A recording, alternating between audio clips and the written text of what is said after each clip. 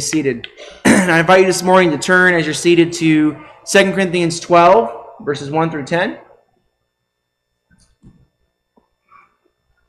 2 Corinthians 12, verses 1 through 10. We're almost done with our series here. As I studied and prayed about our passage, I've come to see that I've spent a lot of my time avoiding the main thing that God says in it. And my guess is that a lot of you are going to find yourself in the same boat because we're all related to Adam and Eve. And since not everyone is familiar with the Adam and Eve story in Genesis, since I want my comment there to make sense, let me just give a quick retelling. So God creates the world out of nothing, and God loves the world and the creatures in the world. And he makes everything that he created so good, and he delights in us all so much that when he's finished, God sits back and basks in the wonderful community that he's created. That's what it means that God rested on the seventh day. Now, one of the things that you can see in the creation story is that everything relies on God for its continued existence. It's not just that God made us and let us go. It's that he made us and sustains us. And that reliance, that daily continual reliance, is part of what gives God joy in his creation. Jesus really likes pouring life out every day to everything. So you can see the plants require the rain which God sends. The animals require the plants which God grows. We require all of it. And then in creation, God builds the Garden of Eden, and he places Adam and Eve, his image bearers, in that garden. But then Satan comes along, very famously disguised as a snake, because he wants to wreck that joyful community. Now, the main temptation Satan used to break this community was to know what God knows. But buried in that temptation was an even more foundational one: the temptation to not need God anymore. Because the temptation wasn't simply, they will know what God knows, but you will be like him. The desire to be like God is the desire to be self-reliant rather than God-reliant. To not need God or the community of creation that God made and sustains daily is one of the things that drew Adam and Eve to eat the fruit. What does that have to do with 2 Corinthians 12? Well, after they ate the fruit, what did Adam and Eve discover about themselves? That they were naked. Nakedness means vulnerability. It means weakness.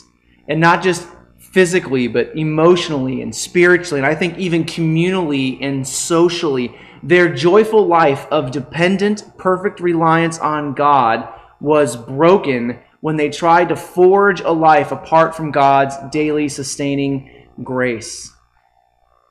Now, when they discovered they were naked and weak, what did Adam and Eve do? They hid from God. Rather than trying to return to God and rely on something in God to clothe them, they tried to solve the problem they created by hiding their weakness and hiding their need from God to restore them and to continue helping them. And that is just so like us, isn't it?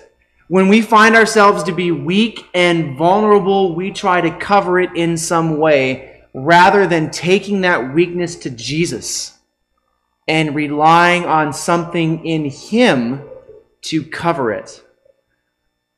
And I'm betting you could already start seeing yourself in the creation story. And if you can see yourself in the creation story, then you can see yourself in our passage this morning. Because in our passage, Paul talks about his own struggles with weakness and how he learned when he takes his weaknesses to Jesus, Jesus uses those weaknesses to perfect his power in Paul's life. Paul learned that wholeness comes from embracing his daily need to rely on Jesus. And that's the lesson that God wants all of us to learn this morning. Wholeness only comes from daily reliance on Jesus.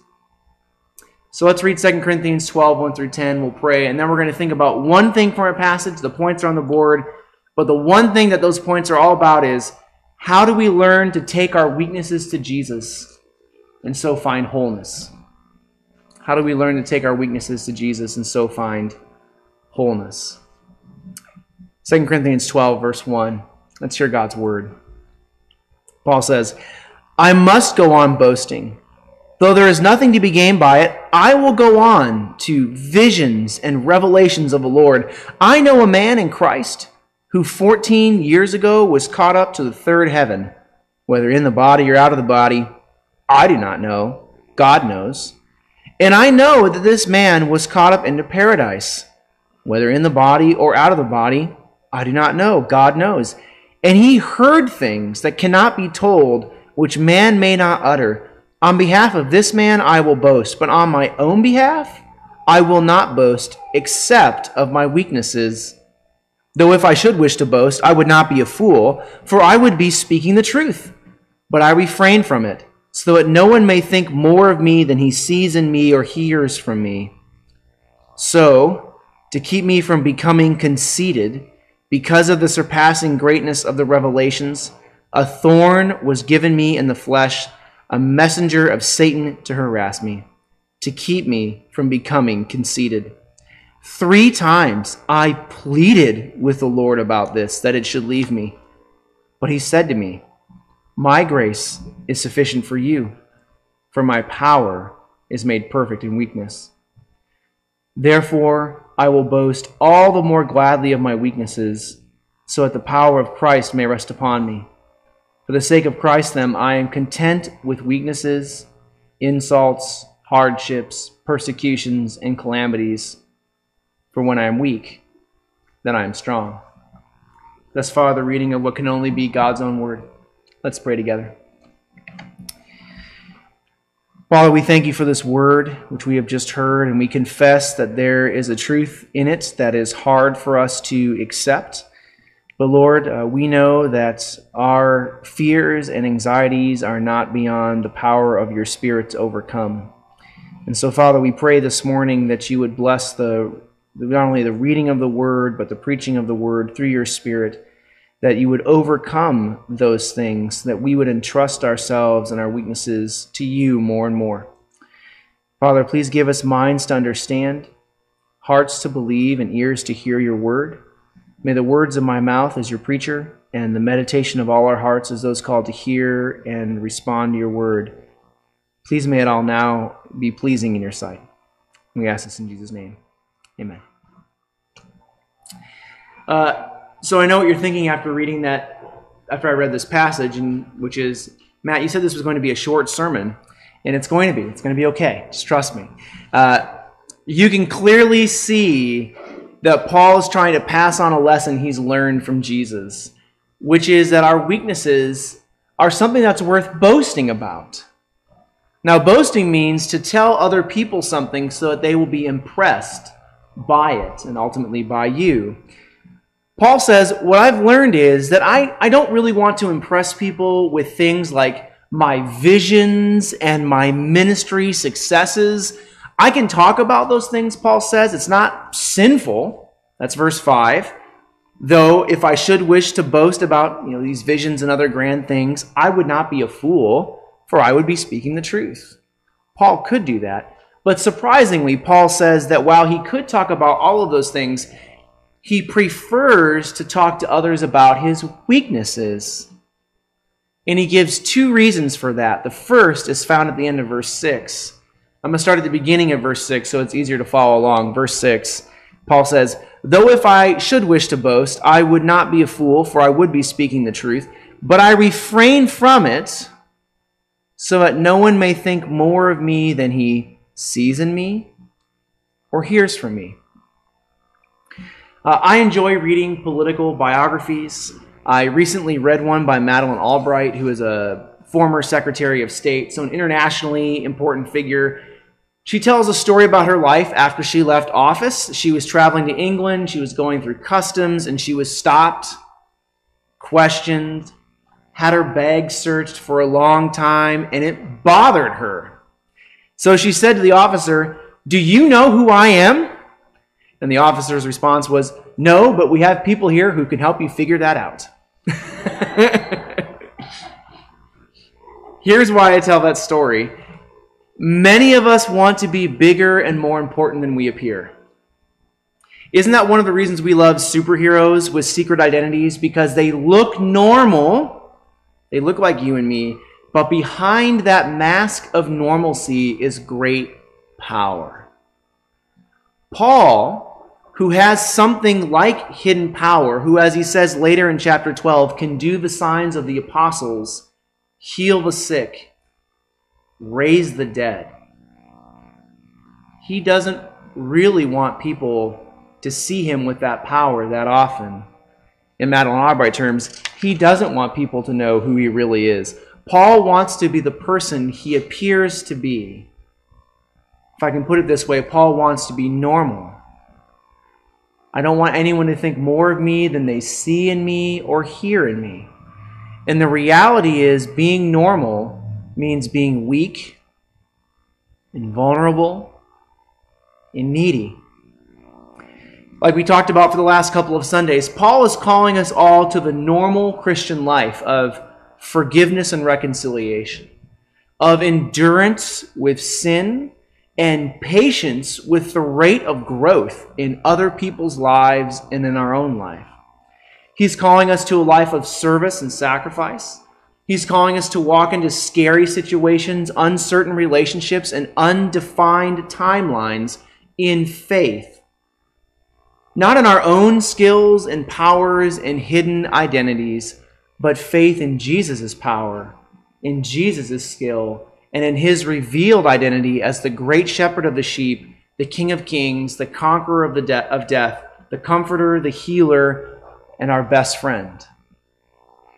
He's calling us to a life that requires reliance and moment-by-moment help from God, because apart from his help, we cannot do any of those things. We are not superheroes. We're normal people. Which brings us to the second reason Paul says he boasts in his weaknesses. He not only boasts because normal life requires reliance on God, which is something we've talked about quite a bit, I think, in the last sermons. But he also boasts because he learned, as he says in verses 9 through 10, I'm going to read that again, starting in verse 9. My grace is sufficient for you, for my power is made perfect in weakness. Therefore I will boast all the more gladly of my weaknesses, so that the power of Christ may rest upon me.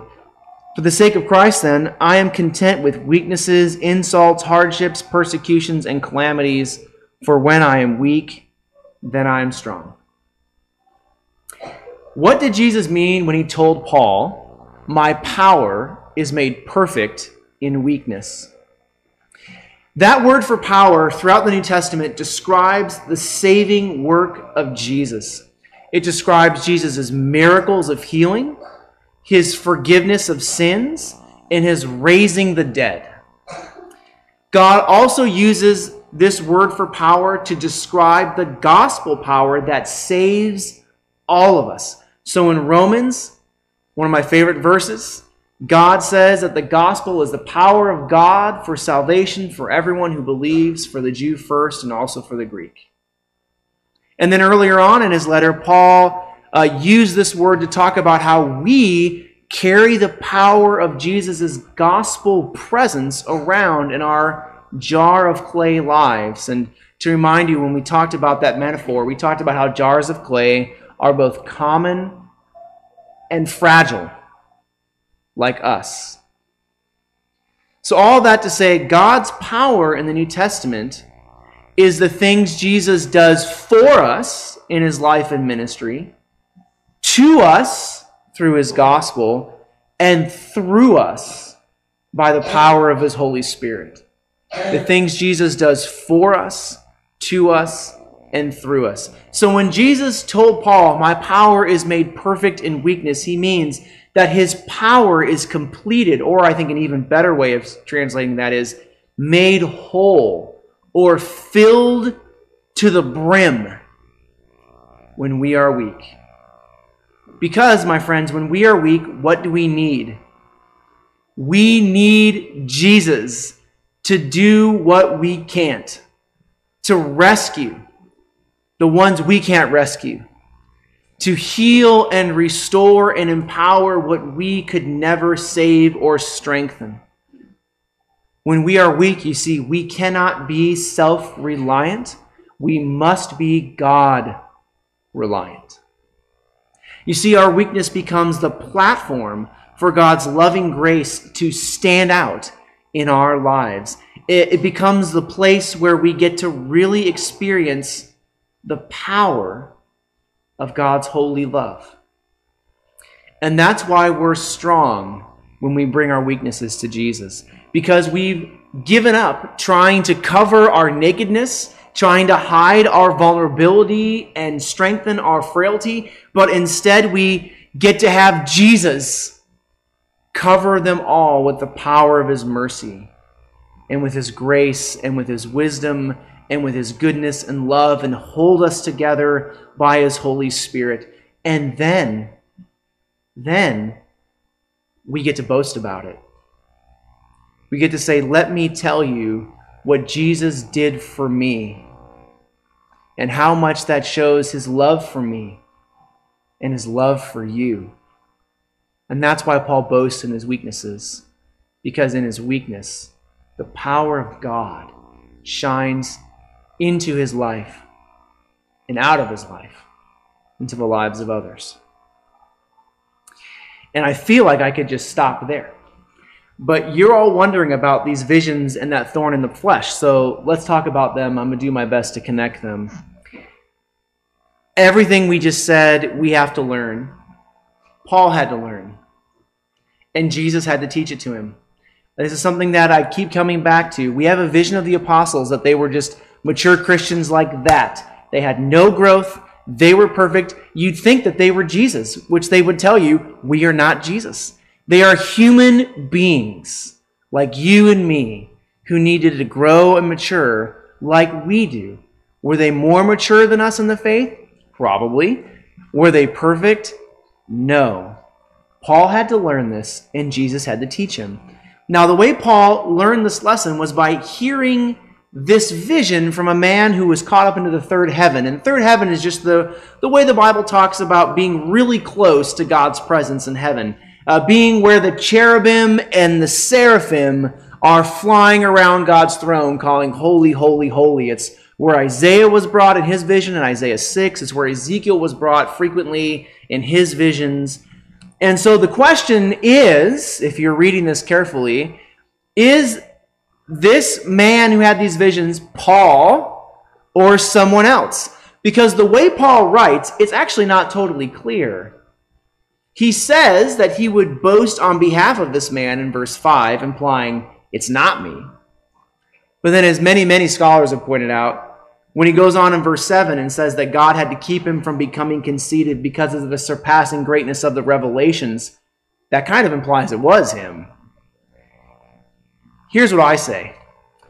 The ambiguity is intentional because we can all feel strong when we are the person who something great has happened to, or when we know the person something great has happened to, right? There are famous people, and there are people who know famous people, and then there's us.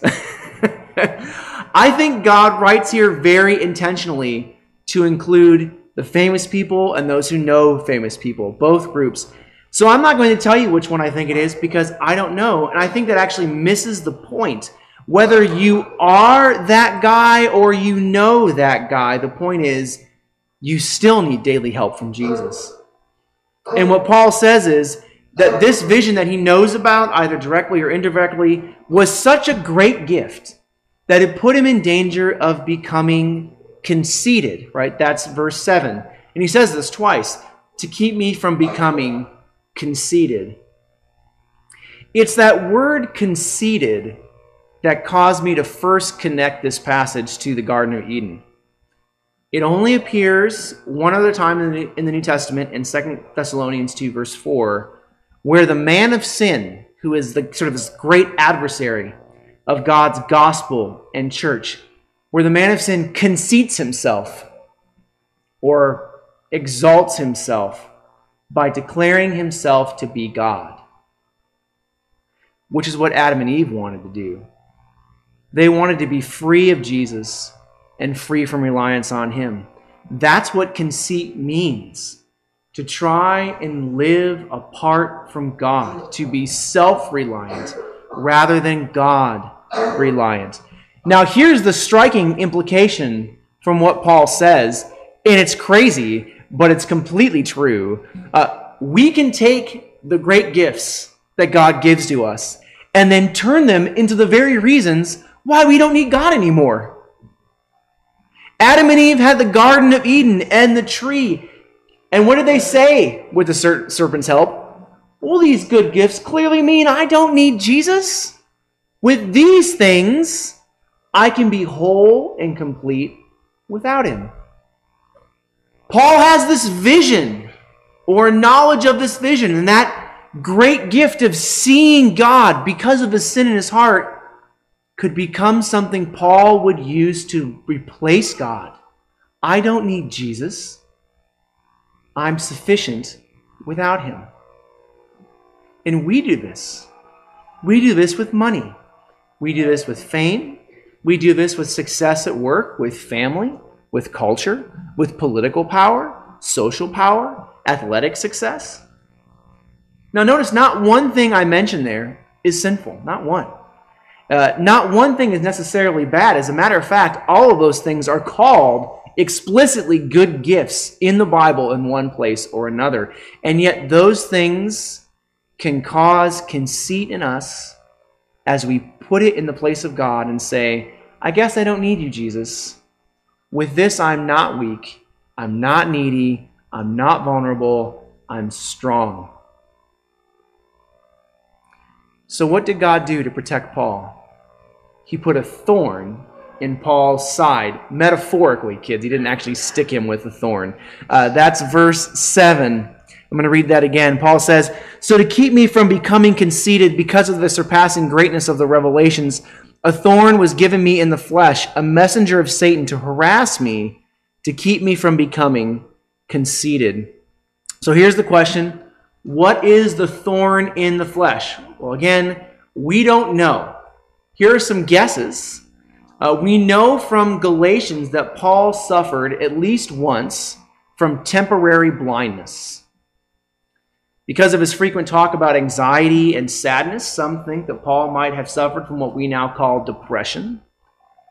It could have been joint pain. He had a rough life. Being stoned is not good on your knees, I've heard. It could be loneliness. Paul clearly did not have a lot of friends with all of his moving and all of the ministry work and the constant explosions in church families that he was dealing with.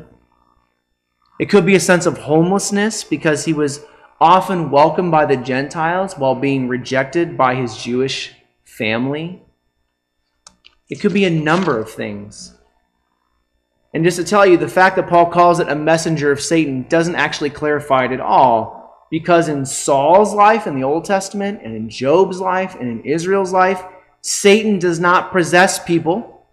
So as Halloween comes up, you can cast that one aside. That's not what Satan does. Satan harasses people with physical suffering, social suffering, mental suffering in order to try and cause spiritual suffering. The idea that God doesn't love me and has abandoned me, so I may as well curse him and die, to quote Job's wife. So what then was this thorn?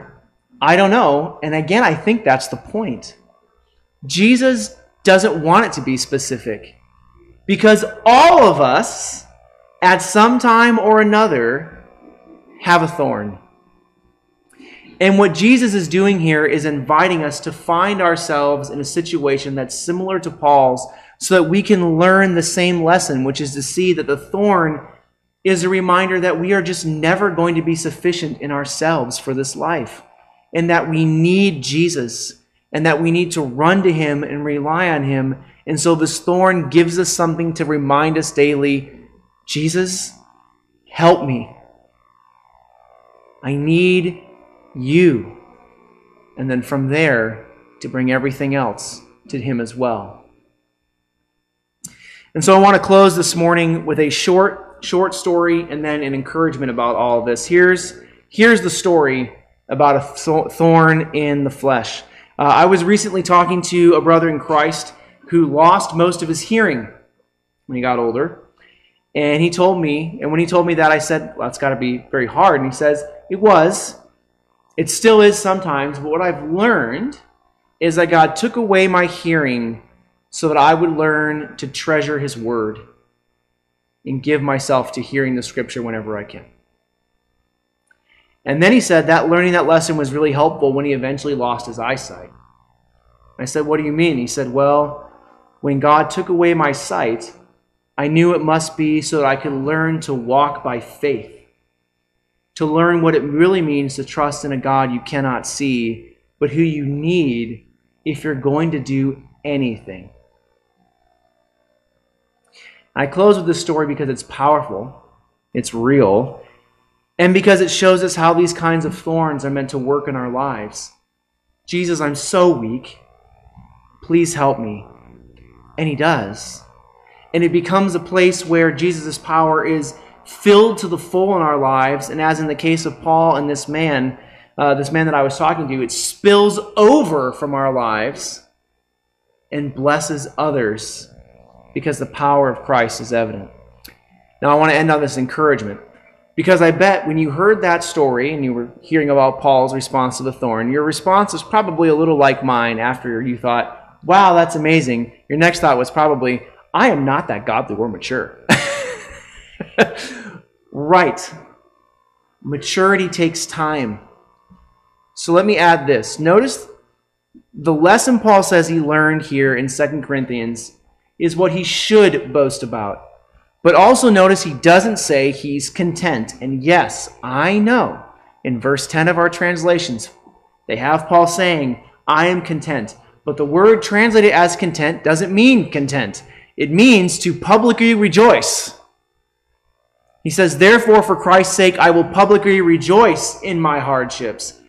Here's why that's important and why I find encouragement in this distinction. Paul wrote 2 Corinthians around 56, 57 AD. He wrote the book of Philippians around 60 AD. So 3, 4, maybe 5 years later. At the end of Philippians, Paul says he's learned not just to boast in his weakness, but to be content in them because Jesus is with him in weakness. That's where Paul says, unlike here, which I think the translator sort of foisted that on this passage, I can do all things through him who strengthens me. I am content in all things. And if I can read between the lines a little bit, in 2 Corinthians, Paul is clearly still wrestling with his thorn in the flesh. He's matured. He's learned about how God's power comes in weakness, but it clearly still bothers him. But in Philippians, if you just go home and read the end of chapter 4, he's not bothered. He's content now. And if these letters are any guide, it took Paul about 3 to 4 years to not only see his weakness as the place where God's power is, but to find contentment in where God decided to show his power in his life every day. To find that weakness is a blessing, not simply intellectually, but experientially, because he actually values the way he experiences God's grace in it.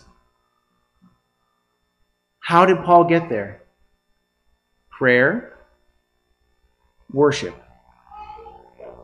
Taking his weakness to Jesus in prayer and living weekly every Sunday in weakness with weak sinners. My hope for us this morning is that we would no longer fear our weaknesses, or that this would help us move a little bit further away from being afraid of them, but instead see that our weaknesses, our inabilities, our vulnerabilities are actually the place in our lives where we can actively repent for Adam and Eve's sin and say, Jesus, I need you. Please help. So that we can experience the amazing power and goodness of our Savior as it fills our lives to the brim and then overflows into the lives of everyone else around us. Amen? Let's pray together. Father, thank you that we can take our weaknesses and frailty to you and that you cover them with the power of Christ. Help us to see and experience the ways in which you are strong in our weaknesses so that we can learn to boast about them because of the way that you are present in them. And please help us also to respond to each other's weaknesses by looking for your presence in them. And so help each other see the places where your power is overflowing most profoundly in our lives. And we ask this through the name of our Lord Jesus Christ. Amen.